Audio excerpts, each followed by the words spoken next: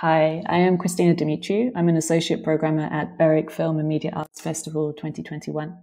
I'm here with the filmmaker Tim Leyendecker to have a conversation about his work Feast, his debut feature film, which is being screened as part of the Berwick New Cinema Awards.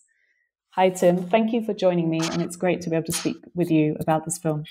Yeah, hi Christina. Thanks for having me. I'm really delighted to be part of the Berwick Festival again this year. And we're happy to have you. Could you start maybe by just telling us a bit about how the idea for Feast started? Yeah, so the first time the news came out, these three people were arrested for inviting other men to their homes for sex parties, and then they would drug them by putting GHB in their drinks, and then they would inject them with their HIV-infected blood. So this was for a very short time. It was very big news in the Netherlands, and the first headlines in the national tabloid, it said HIV monsters, for instance, and this was really the way it was being talked about, and I mean it was really horrendous. So. But then, really soon after, I started to read a little bit more about it, and then it's in a way it's so obvious. But if you concentrate more on issues, you always see more details. And one of the details was that that I read about was that these three guys just had regular jobs. The one was a bartender, the other one is a nurse, and then the other one is a account manager for an energy company. And this idea of a monster being a nurse is something that doesn't compute in a way, and so it was this really deep feeling of the banality of evil, that this idea that these guys were doing these horrendous things that made me really interested in making a work about this. Yeah, I can imagine that it was a really sensational kind of media story at the time, because it is shocking and uncomfortable. I only heard about it when I first watched your film. But how did you approach working with such a sensationalized story without falling into some of the usual media tropes? What I was interested in was this dynamics that I just described. It when you look at things from other perspectives or closer, or other things appear. It always happens, of course. This is not something that we do a lot because we're busy and there's a lot of news and there's a lot in our daily lives to cope with. But art or film and art in general, I think it's a fantastic place to stop time and investigate it from other angles. And so around the time I was also reading the Banquet by Platon, or the Symposium as it's sometimes also translated in English. And this is a text about where six men are trying to find the definition of eros, and of truth and beauty and love. And so it's during a banquet, and what you could also say an orgy. And these six guys, they have these really elevated ideas and beautiful ideas about what eros is. They all have their own monologues, and so at the end of when everybody's finished, the seventh monologue is by Socrates, who is, you could say, maybe the end boss of this story or contest. It's almost. He says, "Well, you all did a great job. You all in trying to find this definition of eros, of truth and beauty, but nobody spoke the truth actually, because this is not possible. And this is of course also Socrates' shtick. You could say is something that he talks about a lot. That truth is not something that you can pin down. It's always moving. It's always in an elliptical movement. So, none of these six monologues really, maybe contain particles of subjective truth, but it's the truth was not spoken, and in fact, of course, this you can regard as a form of truth. And so I thought, what I was interested in what would happen to juxtapose something so evil and so awful, horrible, what happened there in Groningen, with something so beautiful, and seven guys also looking for what the definition of truth and beauty is, and I wanted to see, how that could work in a film. On this idea of truth, I wonder if you could speak a bit about the sliding registers between documentary and fiction, because there are these interesting moments in the film when the audience starts to question what might be authentic, what might be real. Is this person really who we think they are? Could you say a little bit about that? Yeah. So what I really was looking for also in the film was to activate the viewer while watching the film. So for me, it's not so much. Well, of course, there's also parts in it that can be immersive, and I hope they are. But there are also really parts that I want to the viewer actively to question the things critically that they're watching. It's also not a contest like what is true and what is not. But if you see the film, you know that the line is quite thin between what is real and what is not. And we worked with actors, and we worked with people that were really involved in the case. And sometimes these people that were involved in the case are in the film through like mediated through these actors, and sometimes they're in the film and they're the real persons. But of course, it's a very basic, but still a very interesting question to know what is real and what is not, and also why we're so interested in that. I think what I hope people also get from Feast is that sometimes in fiction you can show a lot more and maybe be even a bit more truthful than you would be in a Talking Heads documentary, for instance. So I really wanted to investigate that and how far you can go in this game between the real and the staged. There's also something about news reporting, or maybe also documentary, where revealing is quite a crucial part, like perhaps seeing the face of an attacker or a victim or a kind of confession. Maybe it's part of like a social spectacle of, I don't know, suffering or morality or something. And it felt like perhaps you are sort of confronting this type of spectacle in the way that you were ordering the images yourself. Yeah, it's interesting. I mean, I remember I was working with some actors, and one of the actors, he's portraying one of the convicted, and he knew that I met them, and he was really interested in seeing his face.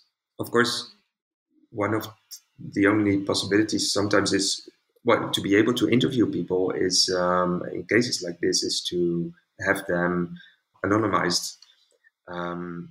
And like you said, this is a strategy that's widely used. And yeah, in the film, I also want to talk about what that means. This anonymity, and also if you reveal something, what are you revealing? Is it actually a truth, or are you maybe making things even less clear by revealing? How was the process? Getting in touch with people involved in the case? Was it a long process? Was it difficult to explain your idea or build some kind of trust? Yes, it was a very long process. And one of the things that took a long time was to convince people to work with me on this. So there's someone in the film, like I said, I talked to the perpetrators, and there's also someone really in the film who is a perpetrator, or maybe there are two. So I wrote him a letter when he was still in jail through his lawyer, and his lawyer told me that he wasn't interested. And then it took 2 years when he spontaneously or sent me a response when he was out of jail. And it took quite some time to build up a relationship with him, and I also wanted that. So it was not just to be able to record it, but also to really see if it would be interesting to include him at all in the film. And in the end, he said yes. And then at that moment, we didn't really have a budget, but I decided to dive in immediately because I was also a bit afraid that he would change his mind. So then we had a conversation of 2 times 6 hours, and this also ended up in the film. In the film, there's parts that are very fictionalized, you could even say theatrical. I co-wrote them with a playwright, a Dutch playwright, Geert-Jan Reinders, who I've been admiring since I was very young. It was really fantastic to be able to work with him. And what I really like in his way of working, and he's been doing this already since the 1980s, he made this montage theater where he really samples different chunks of truth and fiction into something new. And this fitted, of course, very much what I was looking for. So I asked him to write dialogues for two of the sequences that are in the film. What we did was we went to Groningen, which is where these events took place, in a city in the north of the Netherlands. And we spoke to a lot of people. So we spoke, for instance, to one of the psychiatrists who worked with those three persons, with the three convicted. And it was, of course, all off the record, but still very interesting to hear about his ideas about the pathology or the character of one of these persons. And we also talked to people who worked with the victims, the people who filed their complaints, and of course, this was also invaluable for the research. And in the end, so what Geert-Jan did, a lot of this information is condensed in these dialogues, and then there's also the Banquet by Plato. Parts of these texts are also part of the dialogue. So it's a very rich. There's a lot of sub-layers in many of the sequences. It's really interesting to hear where all these different aspects came from. And I'd like to ask you about the formal side. So you structured the film in 7 vignettes, which are all a bit different in style, and I believe filmed by a different cinematographer. What made you decide to do it in this way? So I chose for 7 DOPs, or to work with 7 DOPs, because I really wanted to work with 7 sets of eyes, 7 subjective, 7 people looking at this case and to see what that would bring.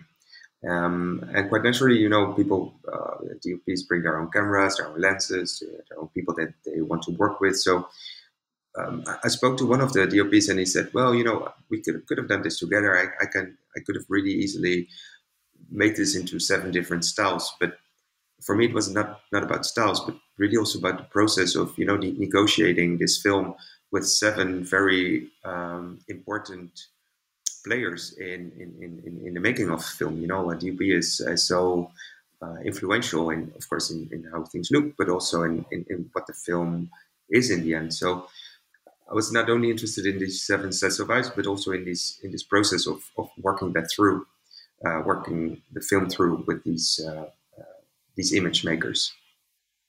The scene with the plant biologist really stuck with me. It feels like it's giving almost a perspective from the virus's point of view. Could you say a little bit more about this scene? Katrina Zanetti, she's a microbiologist, and I know her from Rotterdam. She also makes films. Well, we talked about her work, and I saw some obvious similarities, and I was very interested in this one story that she told me about.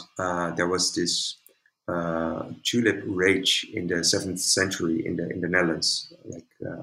The tulip bulb was a way to a means to speculate, as you see now with housing and other, so a commodity to speculate. And there were really insane prices, and it was a bubble that people would pay for these bulbs, and it was a bubble that burst also, not unlike what happened in the housing market in recent times in the West.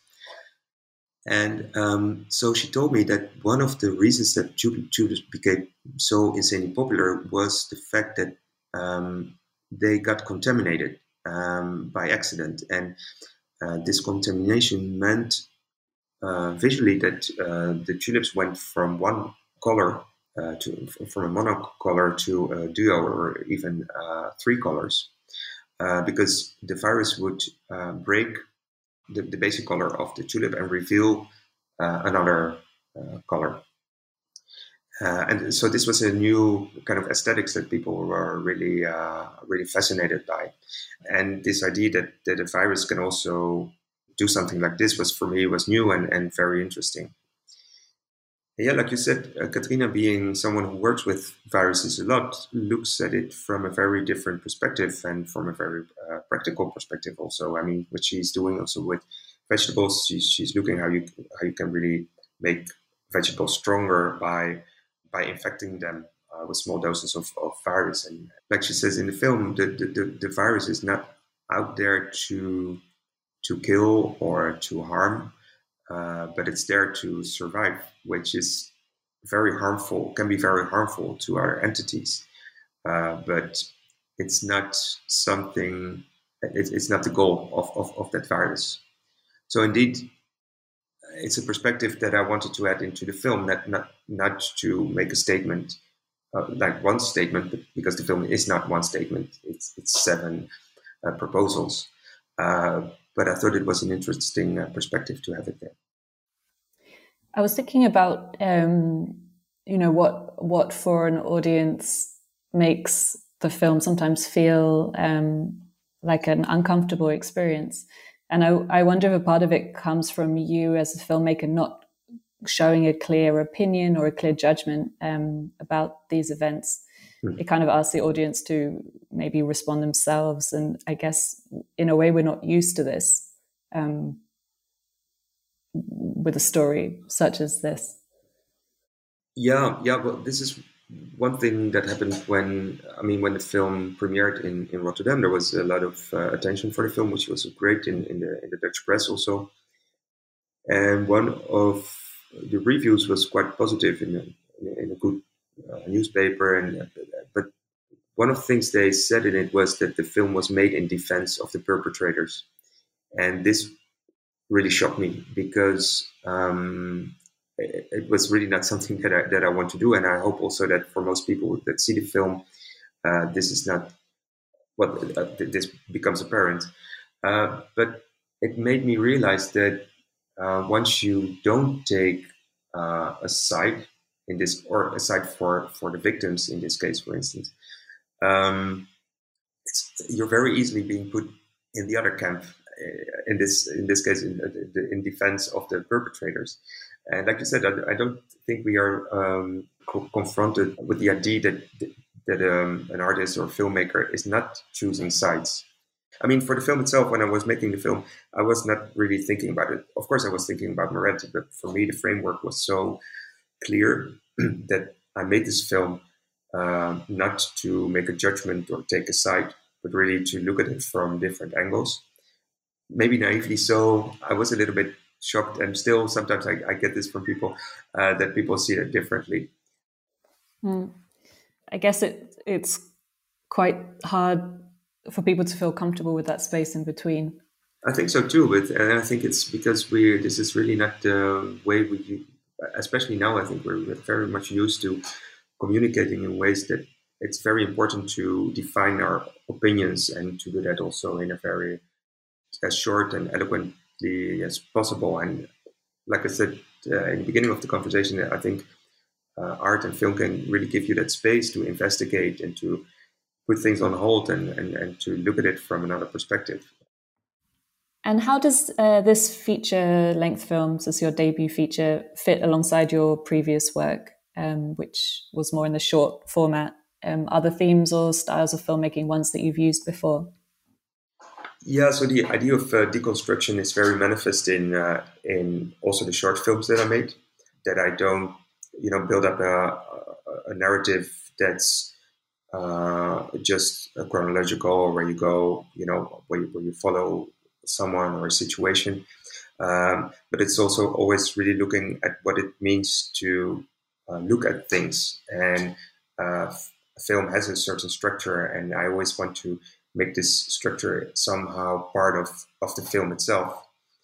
And what I hope happens when doing that is also that it creates space for a viewer, not just to engage with a story that the filmmaker wants to tell, but also to really critically look at it and see what that means for them to be looking. And I think my films are always, in a way, also about the act of looking. Working in a long form was was in a way very similar and very different than with short films. Obviously, it took a lot more time to make this film, but also, if you look at the dramaturgy, it's very different if you have 5 or 10 or 15 minutes, or you really have 80 minutes where you have to divide the attention and the ingredients of the topics that you want to discuss in very different ways. And as a final question, could you tell us a bit about what projects you're working on next? Yeah, well, I'm working for a longer time now. I'm working on a more essayistic film about objects and death and how we remember people and places through objects. This whole idea of how we can feel attached to objects because they represent our ideas and our memories to people we've lost. I'm very interested in that idea, so I'm working on a safe film on that. Thank you so much, Tim, for giving us these really interesting insights to engage with the film more. Well, thank you. Thanks a lot. And it was a great conversing with you.